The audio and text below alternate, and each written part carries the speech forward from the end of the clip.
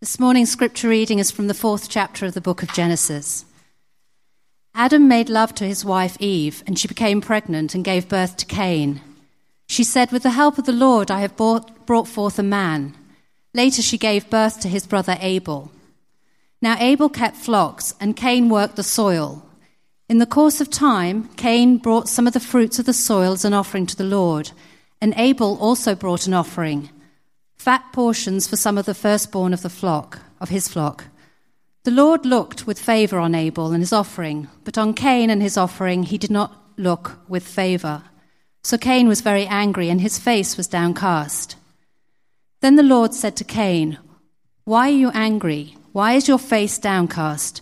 If you do what is right, will you not be accepted? But if you do not do what is right, sin is crouching at your door. It desires to have you, but you must overrule it." Now Cain said to his brother Abel, "Let's go out to the field." While they were in the field, Cain attacked his brother Abel and killed him. Then the Lord said to Cain, "Where is your brother Abel?" "I don't know," he replied. "Am I my brother's keeper?" The Lord said, "What have you done? Listen, your brother's blood cries out to me from the ground. Now you are under a curse and driven from the ground, which opened its mouth to receive your brother's blood from your hand. When you work the ground, it will no longer yield its crops for you. You will be a restless wanderer on the earth." Cain said to the Lord, "My punishment is more than I can bear. Today you are driving me from the land, and I will be hidden from your presence. I will be a restless wanderer on the earth, and whoever finds me will kill me." But the Lord said to him, "Not so. Anyone who kills Cain will suffer vengeance 7 times over." Then the Lord put a mark on Cain so that no one who found him would kill him. So Cain went out from the Lord's presence and lived in the land of Nod, east of Eden. It's funny, if you play back the last 6 words of that scripture reading, the last line, land of Nod, east of Eden, describing where Cain ended up after his crime. Both of those 3-word phrases have become titles for something in the 20th century. So Land of Nod, somewhat strangely, became the title of a children's furniture company owned by Crate and Barrel. I don't think they were trying to allude to the first murder in choosing that title. I think their marketing team just thought it sounded cool. But the second phrase, East of Eden, is obviously the title of Steinbeck's famous novel. And he, of course, did mean to allude to this passage. East of Eden is his retelling of the Cain and Abel story. So Steinbeck, obviously one of the giants of American 20th century literature, also happens to be Brittany's favorite author and also happens to be a Californian, where she and I are both from. So we went and visited his museum and birthplace years ago, and saw the sites around the Salinas Valley. But I hadn't read East of Eden until a year ago or so. I'd read some of his shorter stuff, but I'd never read this. And it's worth it. It's worth the effort. The James Dean movie is worth the effort too, but the book is especially worth the effort. And what the book did for me was make my heart break for Cain in a way that it never had before. Because Cain is the protagonist in the story. He's not the villain. Abel doesn't even have a speaking part. Cain is the main character. Cain is us. But things don't go well for him. It's a tragedy. And what I want to look at this morning is how can we keep the same thing from happening to us?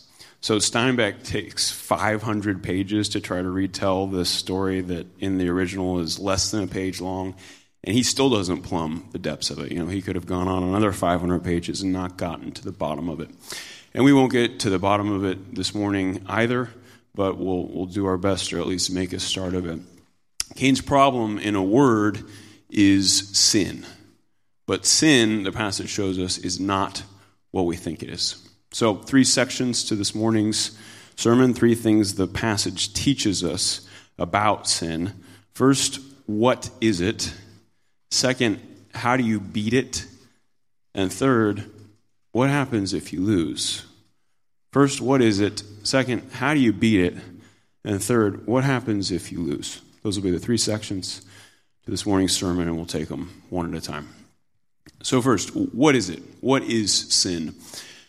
And we'll start the way we often start when we're trying to define something, by defining it negatively, by saying what it's not.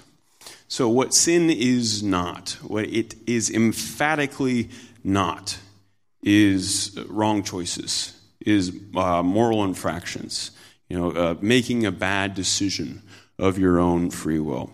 And the question I get a lot as a pastor is, okay, so is it a sin to do X? Now, listen again to the question. Is it a sin to do this particular thing? Well, everything about that question is wrong. If I could do one thing this morning, this sermon would be a success if we could all walk out of here never thinking in terms of a sin again, never thinking in terms of sins, plural, again. Because what the Bible says is sin is not these isolated choices we make of our own free will. And I want to read you something about this, something that the Apostle Paul wrote 2,000 years ago. He says this. He says, I do not understand what I do. For what I want to do, I do not do. But what I hate, I do. I have the desire to do what is good, but I cannot carry it out. Yet the evil I do not want to do, this I keep on doing. It's 2,000 years ago, and there's not a person in here that can't relate to that.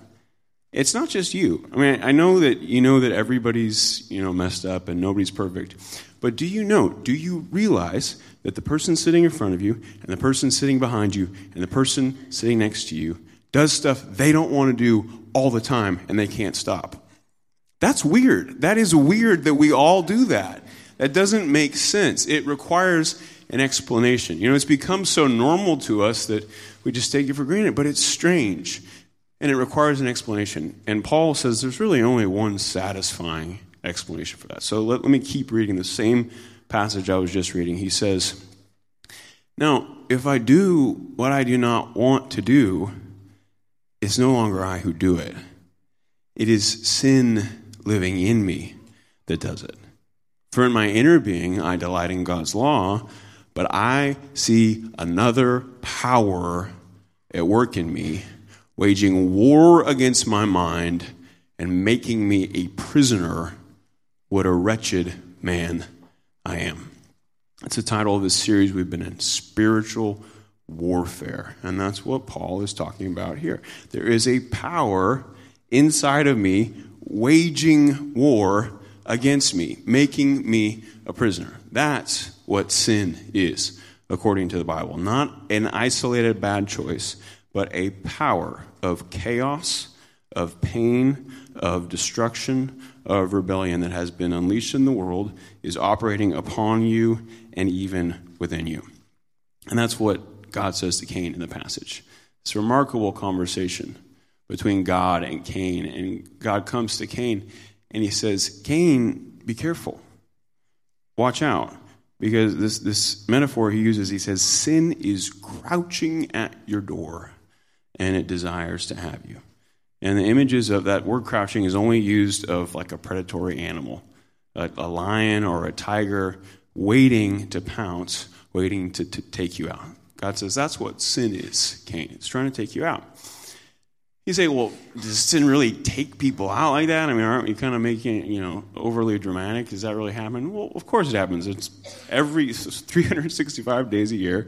One thing that the newspaper always has in common is there's always a story of somebody being taken out by sin. Somebody losing their job or losing their family or going to jail because of some scandal or some crime.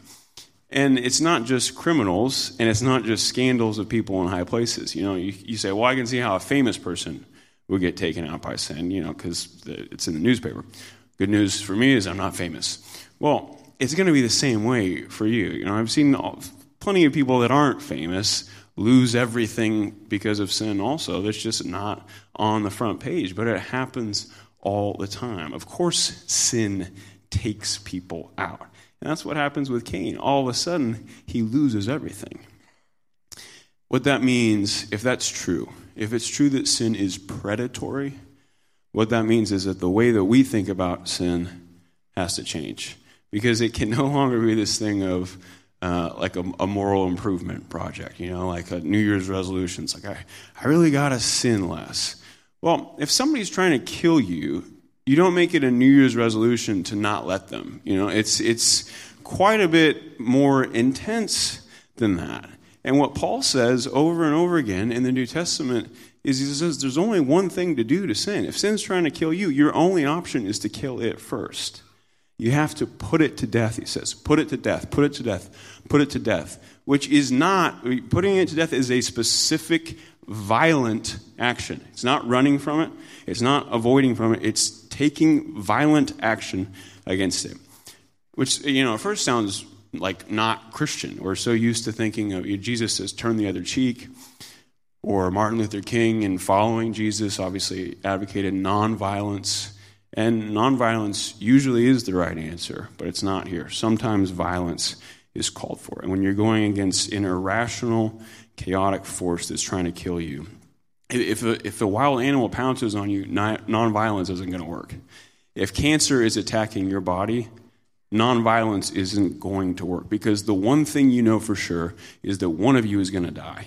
Either it's going to die or you're going to die. And it's just a fight to see who kills the other one first.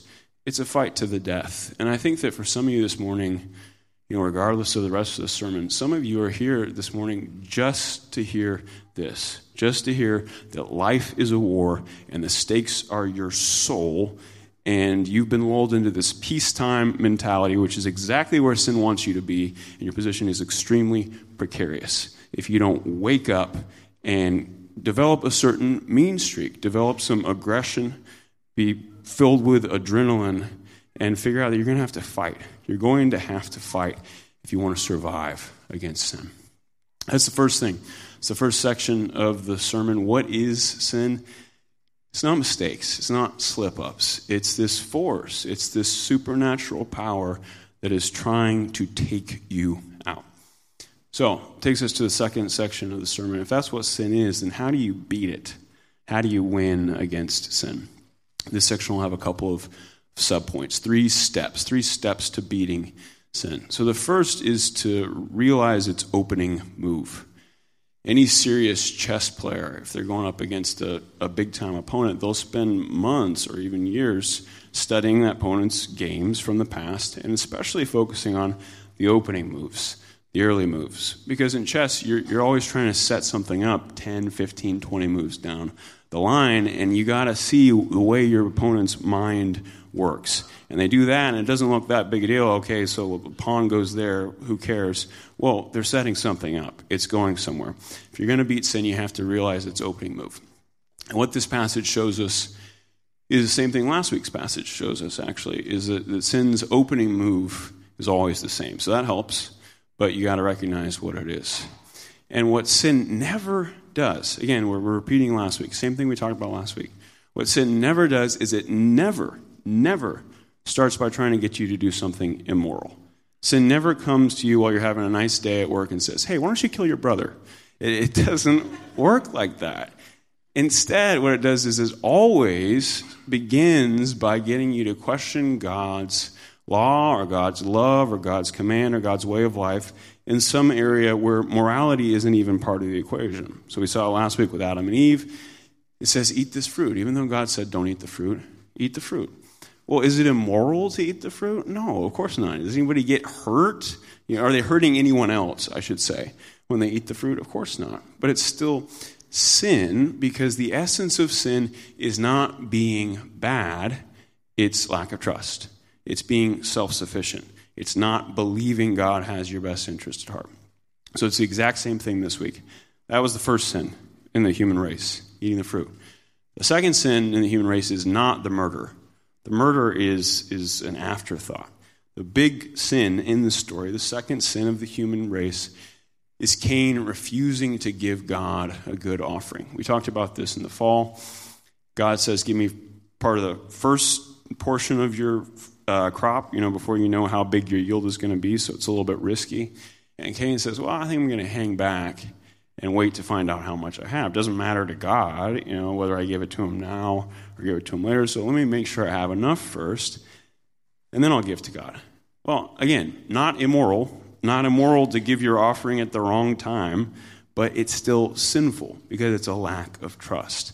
Cain is saying, I know God said I should do this, but can I really trust him? Don't I really have to look out for myself? And that's where it starts.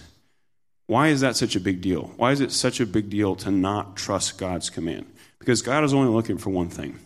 So in the book of Hebrews, thousands of years after this event, also in Scripture, the New Testament, the author of Hebrews is commenting upon this story. He's looking back at Cain and Abel. And he says the difference between Cain and Abel is that Abel had faith and Cain didn't. Well, so that gets to another misconception. We said earlier the misconception that sin is doing something bad, where it's not, it's lack of trust. But here's the other, even bigger misconception, which is what is faith? People think of faith as belief. Like, I have faith. I believe in God. Not faith. Doesn't count as faith at all. Because the author of Hebrews says Abel had faith, Cain didn't. Well, Cain believed in God. Cain's talking to him. Faith is not believing in God. It's trusting in God. It's believing that God will take care of you. That's faith. And that's what Cain didn't have. And that same passage of Hebrews says, it says, without faith, it is impossible to please God. In other words, what is God looking for from you? Not a perfect moral record. He's looking for your trust. There's only one thing you have to do to please God. There's only one question God is asking you, and that is, do you trust me? And Cain says no. And that's sin. The opposite of faith is not doubt, it's sin. And sin always goes for the jugular because it knows that's the only thing God cares about. And it's one objective. Sin's sole objective in your life is to kill faith and to make you doubt God's love, to make you doubt that God really has your best interest at heart. That's the opening move. That's the opening move that you have to realize. It's always going to get you to try to do something that's not necessarily immoral, but that makes you doubt God's love, makes you doubt God's command. The second thing, first you realize it's an opening move. Second, you remember where it leads. You remember its end game. And what we saw last week in the passage from Genesis 3, same thing we see here, repeated over and over again in Scripture, which is that the end of sin, where sin leads, is always to death. Now, death in the Bible has a lot broader definition than we think of it today. So we think of death as like you stop breathing, you're no pulse, you get cremated, you're dead. That's not the way the Bible talks about it. For the Bible, death is just the absence of life, the opposite of life. So life is happiness, life is relationships, life is being connected to God. Death is loneliness. Death is deep and abiding unhappiness. Death is unfulfillment. And that's where this ends up for Cain, is he ends up deeply unhappy and unfulfilled. It says his face was downcast and he was angry. And that's where sin always takes you. I'm not talking about what it does to other people. So the appeal here is not don't give in to sin because it'll hurt some other people in your life. I'm talking purely in terms of self-interest. What does sin do to you? It obviously led to Abel's death, but it also leads to your death. It also leads to you being unhappy. So to take a kind of real life example, think of something that's not immoral, very small but very prevalent, or arguably not immoral. I'm thinking of a guy looking at pornography. So it probably is immoral, and people do get hurt. The pornography industry is really unscrupulous, and a lot of people get hurt. But let's just say, for the sake of argument, that nobody got hurt, which I think is the mentality that the guys have, is, it's not hurting anybody. What's the harm here? Well, the harm is that God has given you a wife to enjoy. And all of a sudden, sin gets you to do this thing where you're cut off from your wife. You can no longer enjoy your wife. There's a wedge driven between you and your wife. What is it doing? Stealing life from you, bringing death into your life, one click at a time. My picture of death, my picture of hell, is a guy in a dark room with the blue light of the screen on his face, eyes glazed over, just clicking through, one click at a time, and can't stop. that's death. That's hell. That's unhappiness. And that's what sin is trying to get to do to every one of us, where God gives us a real life, a life that can bring joy and fulfillment.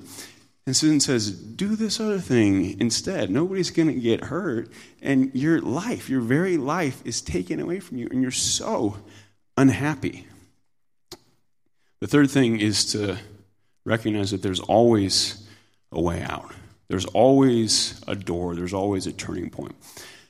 And that's what God says to Cain. He comes to Cain, and so let's rewind a little bit. What sin is trying to do is it's trying to create this cascade of negative emotions. So the first negative emotion it creates is God says, do this thing, and sin comes and creates a negative emotion and says, no, you don't want to do that. That's going to be too hard. So you've got this negative emotion that you got to deal with in one way or another.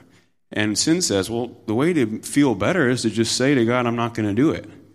And so you say, yeah, that'll make me feel better. I'll just say to God, I won't do it. Or I'll change it a little bit. So Cain says, I know how I'll feel better. I'll just give God half an offering. I'll give God a late offering. Well, he does that and he feels worse. And so God comes to him and God says, like this gentle father, he says, Cain, look, I see you're angry.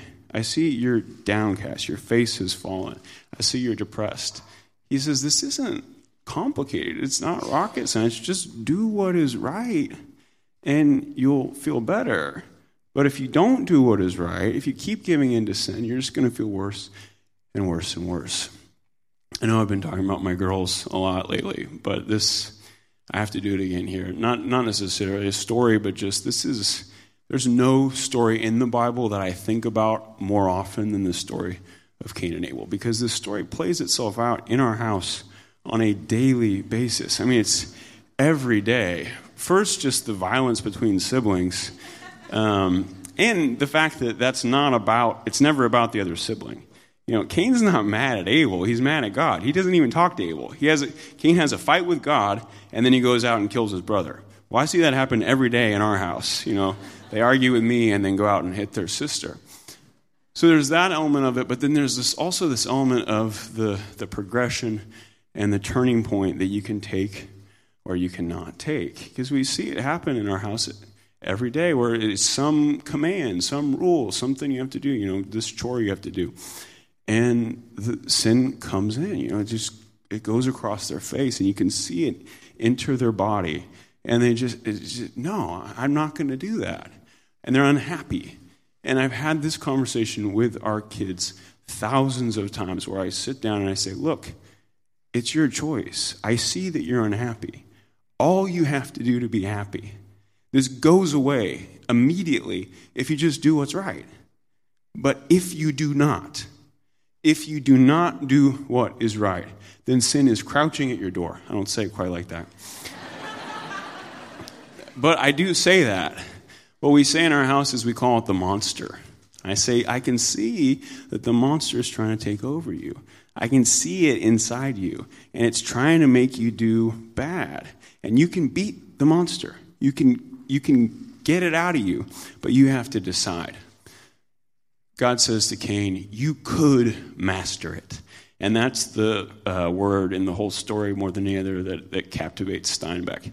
Steinbeck has 3 or 4 pages of it's just Steinbeck's commentary on Genesis 4 in the form of a dialogue. He has all these guys sitting around late at night drinking whiskey, talking back and forth about what this Hebrew word for master it, timshel, means, and how remarkable it is that there's this opportunity.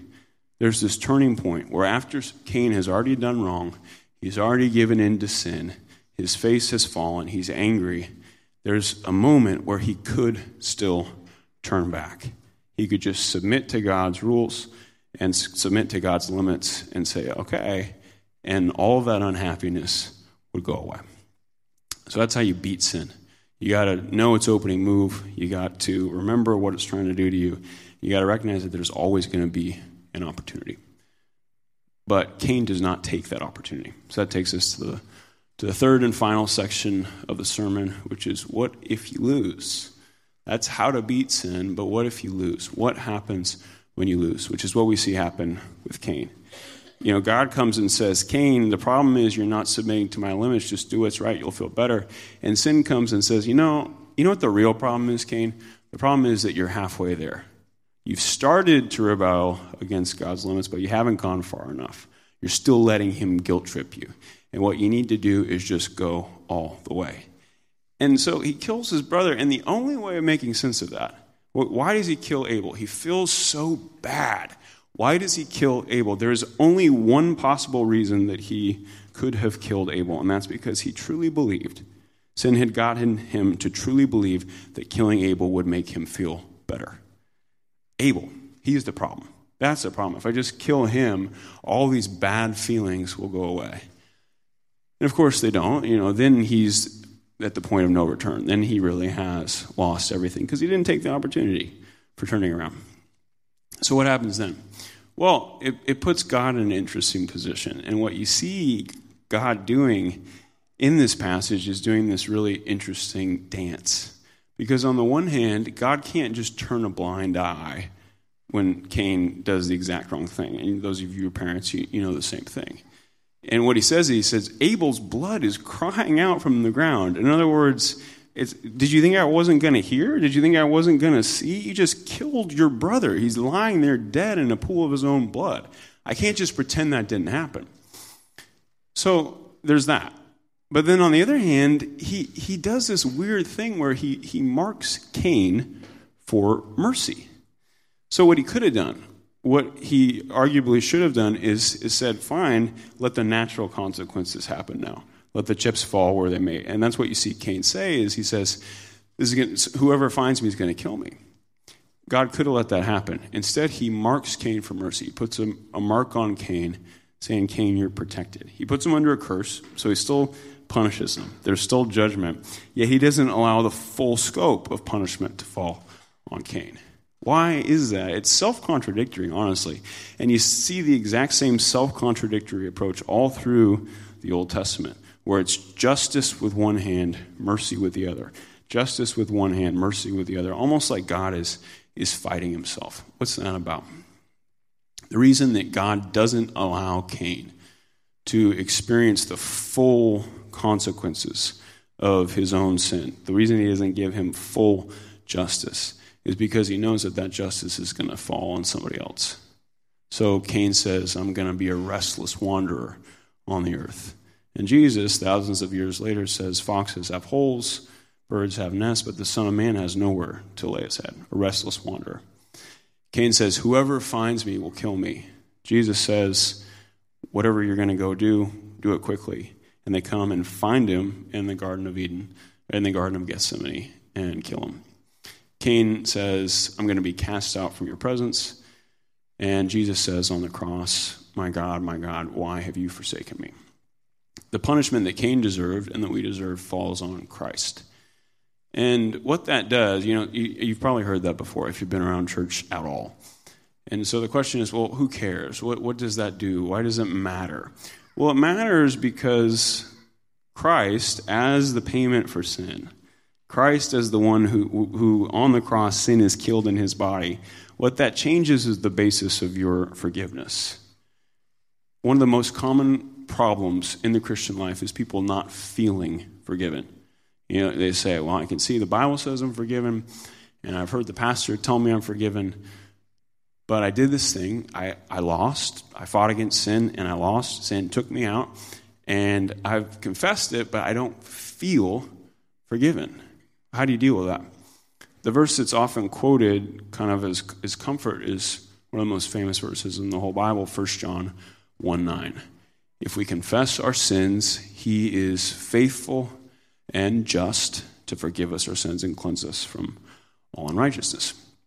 The reason the verse doesn't do what it's supposed to do is because we fail to notice the key word, which is the word just. If we confess our sins, he is faithful and just. He's faithful and just to forgive us our sins. It doesn't fit. What it should say is if we confess our sins, he is faithful and merciful to forgive us our sins. But instead it says just. He is faithful and fair, faithful and right, faithful and just to forgive us our sins. Why? Why is it just?